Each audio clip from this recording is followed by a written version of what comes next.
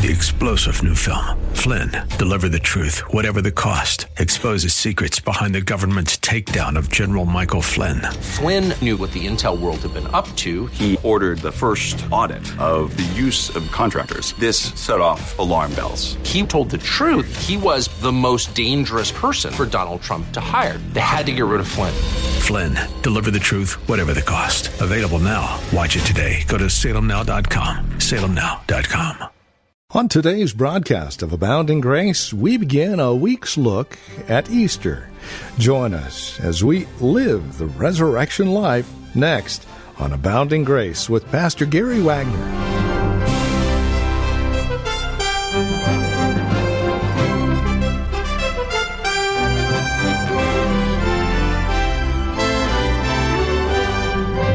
As weeks go throughout the year, this is a very special one, Easter week. The whole week leading up to the death, burial, and resurrection of Jesus Christ.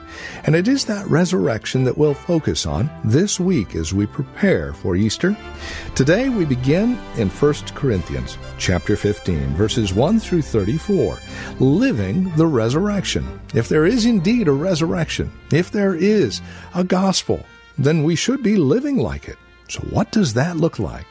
We'll spend the next couple of days examining that question and the answers found in Scripture.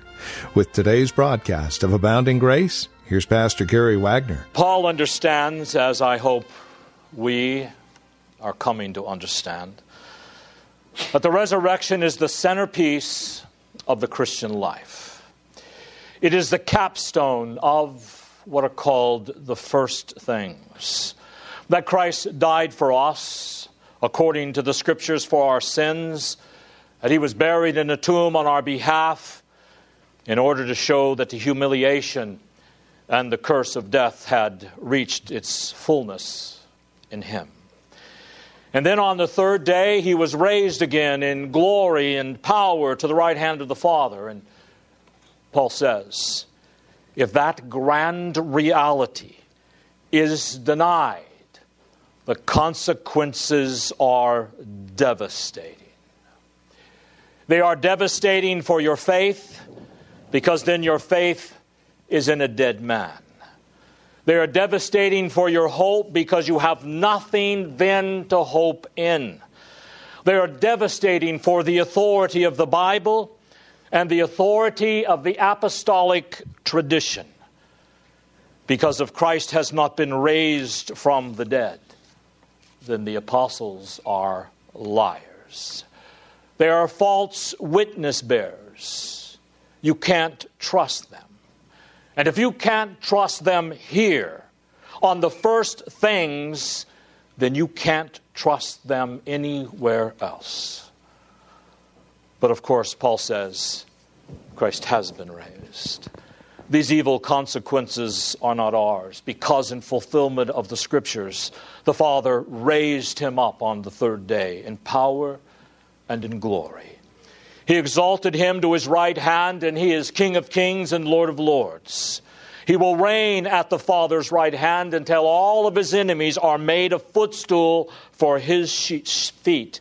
And then, at the end, after He has put down all rule and all authority and all power, He will return. He will return to perfect and consummate that kingdom. He will come to defeat the very last enemy, the most pernicious enemy, the enemy that not one of us can overcome or avoid. And that enemy is death. And then, as our mediator, the one whom the Father gave us to save us, to redeem us, to gather all things into one under Him, He will hand that perfected kingdom back over to His Father. And then together with the Father and the Spirit, the triune God will be all in all. But Paul's not completed his assessment of the resurrection. He has two major sections yet that he wants to cover. And in our context today, we will only be looking at the first section found in verses 24 through 34. And this I am calling the resurrection life, or living the resurrection life, or for maybe a little more snappy title, what you believe about the future will have a powerful impact on how you live in the present. In Paul's mind, these are on a continuum. What you believe about the future is going to have a controlling influence. It is going to define and it is going to direct how you live in the present. So let's consider this resurrection life today. In verses 24 through 33, he gives some practical consequences of denying the resurrection. And these are eminently practical. However, he begins with what is the most difficult passage in this letter, and perhaps in the entire New Testament. Now, beloved, I really don't have time today to get into this difficult issue. But let me read it to you and then give you a brief explanation. Paul says, "Else or otherwise, what shall they do which are baptized for the dead, if the dead rise not at all? Why are they then baptized for the dead?" Obviously here, some of the Corinthians, probably not many, but some were practicing what we might call vicarious baptism, or baptism on behalf of someone who is already dead. There is no way to get around the fact that this was substitutionary baptism. Now, this is, of course, a very abhorrent practice, which is actually performed today in the Mormon Church. Many people fault Paul for even mentioning this in this context without fully discrediting it, because this assumes that someone on this side of eternity can do something to change someone's spiritual state after their death.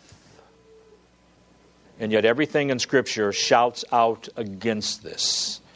Baptism is connected only to personal faith or the faith of the parents in the hope of future faith of a child. Now, there are 30 or 40 interpretations of this verse according to estimates, which is why we will not fully discuss this issue today. Paul does, as a matter of fact, correct this practice later on. But he uses this here to make a very powerful point. Whatever the resurrection of the dead means, why are you doing it if there is no resurrection? So Paul brings up their practice of baptizing for the dead to say, why do it? If the dead are not raised, it doesn't matter what happens to the dead, and you can't do anything for the dead by being baptized for them, because baptism is always done in light of the future resurrection and full salvation. If the dead are not raised, why do you do it? It doesn't matter. It is absolutely pointless, a worthless practice, which, of course, it truly was anyway. But Paul then moves to things of more substance in verses 30 through 32. Verse 29 says, if there is no resurrection for the dead, why baptize for the dead? And then verses 30 through 32 teach, if there's no resurrection, why suffer for Christ? In verse 30, Paul says, why stand in danger every hour? Paul's bold, uncompromising stand for the gospel got him into trouble. A lot of trouble. Remember his list in 2 Corinthians, and I also believe it's listed in Galatians. He said, 3 times I have spent a night and day in the open sea. I've been beaten with rods twice. I've been left for dead. I was bitten by a snake on Malta. And he says, why go through all this? Why stand in jeopardy every hour? My life hanging by the slenderest thread if the dead are not raised. You see, if there is no resurrection, The motivational heart of cheerful suffering and Christian courage is literally ripped out.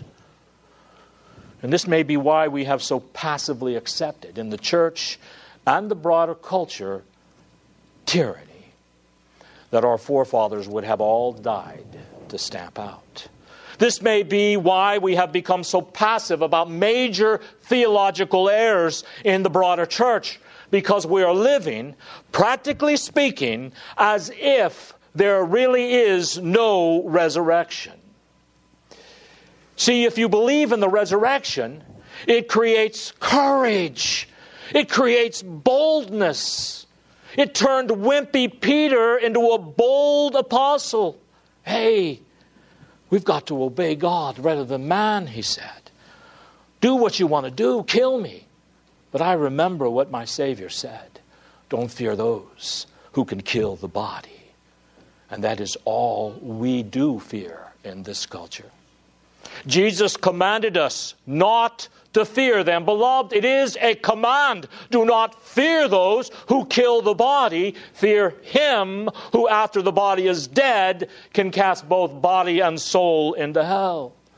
So Christian courage and boldness and cheerfulness for suffering for Christ and sacrifice for Him comes from that backdrop of, hey, this life is not all that there is.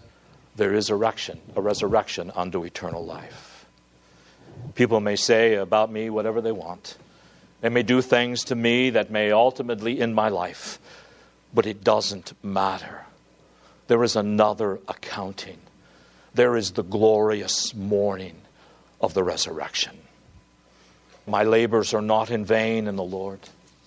Paul continues the theme in verse 31, and he says, I protest, brothers, very strong language, by my boasting in you, which I have in Christ Jesus our Lord. I die every day.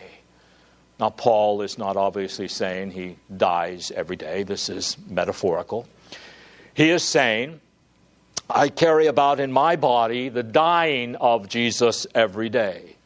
And he says, I'm not going to give up on the resurrection because I have labored and I have suffered for your faith in prayers and watching and sufferings and tribulations and hardships. I have done all of this for your sake, and I boast in you before Christ Jesus our Lord. But Paul asks, why do all of this if the dead are not raised? Why? Why suffer? Why be bold? Why be courageous as if all we are doing is following a dead man whose bones are still lying in the tomb? Then he continues and completes that thought in verse 32 where he says, what do I gain, humanly speaking? Why did I fight with wild beasts at Ephesus if the dead are not raised? If you remember, Paul is in Ephesus while he's actually writing this epistle. And if you remember from Acts 19, he had a huge controversy with Demetrius there, the silversmith. This man was probably the head of the local guild, or what we would call a trade union, that built little silver-plated statues of Diana, the goddess of love. Paul had shut that business down. Actually, it was his preaching the gospel that shut that business down. And of course, Demetrius got quite upset because his livelihood was now at stake. So he started a riot. Now, Paul was taken by them. And I doubt here that Paul actually means he was thrown to the lions by these people. There's no record of that in Acts 19. And Paul was a citizen of Rome, so he could not legally be thrown to the lions. Again, I believe this is another metaphorical reference, like I die daily. Wild beasts. Now, what is the reference to this? Paul did armed combat with the devil. In Ephesians, Paul said, we wrestle not against flesh and blood. Wait a minute. Paul, you were wrestling with Demetrius. He says, no, I was wrestling with the devil. Demetrius was just the front. Demetrius was just the occasion. This was part of the deeper battle against the forces of darkness and idolatry and immorality and wickedness. But beloved, do you get the point? Paul says, why do you do it at all if you don't believe in the resurrection? If there is no resurrection, I'm going to preserve my own life. I'm going to be as safe as I can. I'm going to do everything I can to be wealthy and healthy. I'm not going to put myself out on a limb for a dead man. If the dead are not raised, why do any of this? Why suffer? Why put one's neck in a noose for the sake of Jesus Christ? He is dead. Then he concludes that idea at the end of verse 32, being the third point. Remember verse 29. If there is no resurrection, baptism for the dead is worthless. Verse 30 through the first part of 32. If there is no resurrection, why suffer for Christ? And now at the end of verse 32, he makes another point. If there is no resurrection, he says, just embrace fatalism. He says, if the dead are not raised, let us eat and drink, and for tomorrow we die. Some have thought Paul here may be quoting from Epicurean philosophy. But keep in mind, Epicureanism was not hedonism. That was a later abuse of Epicureanism. And I'm sure some of the Epicureans fell into that. But their main philosophy was a little bit of cheer, a little bit of wine. The finer things of life were to be my pursuit. But don't do too much immorality, because that could then hurt your body. And in many respects, the Epicurean philosophy is a lot superior to our American philosophy today. But Paul's point is, if there is no resurrection, all there is this life. That's it. Now, of course, in our day, the materialist would say, all right, all there is this life. But let's ponder that for a minute. All there is this life. I might have a good deal of money, but I can't buy happiness with money. I may have had some flings and liaisons on the side, but ultimately they haven't been satisfying. And after I live maybe 60 or 70 or 80 years, and that's assuming I had at least the means to sample the so-called pleasures of this life, I'm going to get sick and I'm going to die. And if I live long enough, everyone around me that I love are going to die, and I'll be all alone. So you see, even from a materialist perspective, if all there is this life, there is nothing there. Living is just as good as blowing your brains out, which is interesting, because that is one of the reasons suicide is on the rise in Europe. Atheism and suicide go hand in hand. So Paul is not saying, oh boy, let's eat and drink, and then we won't have anything to worry about anymore. Paul is using this to say it is a miserable, empty way of life. But if there is no resurrection, you may as well choose it, because really there is no other life out there for you. If this kind of life is all there is, you better make the best of it. You know, no holds barred. Anything goes. In verses 33 through 34, he gives the moral imperative of the resurrection. You see, Paul kind of changes the gears here just a little bit. In verses 29 through 32 are some of the consequences for denying the resurrection. And now in verses 33 through 34, he becomes more positive in the sense of being duty-oriented. And these are some of the crucial points of this. In verse 33, he says, do not be deceived. Bad company corrupts good moral. Paul has here in mind, if you make close associations with those who deny the resurrection, or those who practically live as if there is no resurrection, then it will corrupt your morals. It will be your ruin. No matter how strong your faith may be, long, close association with bad company and bad doctrines corrupt the best of people. So by implication, what is Paul saying? Belief in the resurrection necessarily brings a separation with it. Now, I really know we don't like to hear this today because the church is so infected with the idea. If we could, just package the gospel the right way, everyone is going to like us. If we're friendly and we're nice to others, they'll be nice to us. But the problem is, that's just not going to work. You see, because there is an antithesis between light and darkness, between Christ and Satan, truth and error, and no amount of friendliness is going to build a bridge across that impossible gulf. So there is a recognition here, Paul says. We are in the world, and as we deal with other doctrines and other beliefs, we've got to be very careful.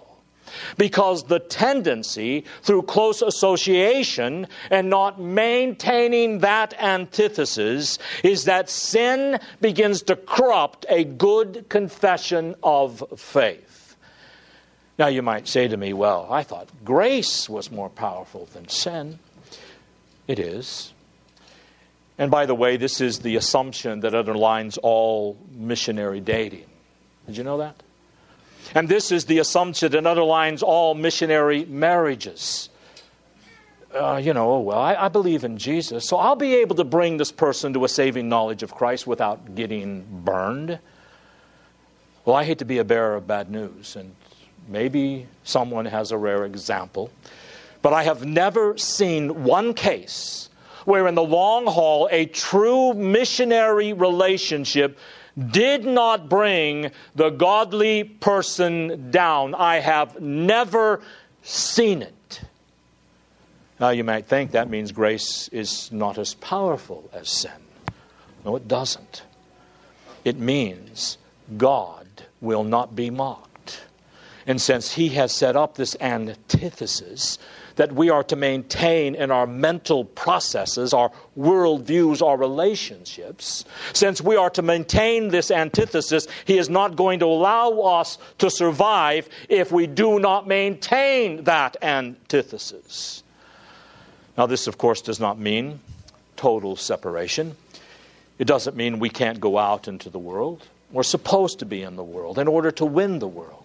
But our close associations, the worldviews that we dally with, the practices that we engage in, there has got to be a clear demarcation in our minds and a remembrance of the way God set up the moral universe, which is bad company corrupts good morals. I'll say a little bit more about this at the end. But that's the imperative of the resurrection. It brings a separation in this world between the living dead, if you will, and those who are alive in Christ and who will be raised one day to full redemption. We must maintain the antithesis in this world. We have to be a peculiar people. Then in verse 34, a second moral imperative of the resurrection is the kind of life faith in the resurrection produces. He says, wake up from your drunken stupor, as is right, and do not go on sinning. Two things are obvious here. First, awake to righteousness. Awake here is a verb that means stop being in a drunken stupor because of the influence of other things. And it was used sometimes in reference to alcohol and drug abuse, or anything that alters your mental ability or dulls the senses and keeps one from living for Christ. Paul says, awake from it. Get over it. Put it away, because a new era has arrived, the era of the resurrection. And that'll bring us to the end of our time today here on Abounding Grace with our teacher and pastor Gary Wagner from Reformed Heritage Church in San Jose. Thank you for joining us today. It's our hope and prayer that we've been able to encourage you in Christ and stimulate your walk in Him. To address questions, comments, prayer requests, or concerns, please call or write to us. We'd love to talk with you. 408 408-866-5607 is our phone number, 408-866-5607. You're also welcome to visit our website. Drop us an email when you do, reformedheritage.org. Real simple, reformedheritage.org. A lot of information there about who we are. We would invite you again to stop by, reformedheritage.org. Or if you're writing to us, the address is PMB, Post Mailbox 402, and the address is 1484 Pollard Road, Los Gatos, California, 95032. That address can be found on our website, reformedheritage.org, or again, simply call 408-866-5607. Copies of today's program are just $5. Mention today's date and we'll get a CD out to you. And please remember that we are listener-supported, which means when you link arms with us financially, we're able to continue the ministry here on this station. It's a great way to study God's Word together, isn't it? And we'd love to continue to do so. Would you prayerfully consider how God might be leading you to partner with us? We'd love to hear from you. Again, won't you call 408-866-5607 or reformedheritage.org. Sunday services, by the way, if you'd like to join us, are 2 in the afternoon. We're located at Lone Hill Church, 5055 Lone Hill Road in Los Gatos. Directions can be found at our website, reformedheritage.org. Again, Sunday services are at 2 p.m. Further information can be found again at reformedheritage.org or by calling 408-866-5607. Thank you for joining us. Until next time, God bless.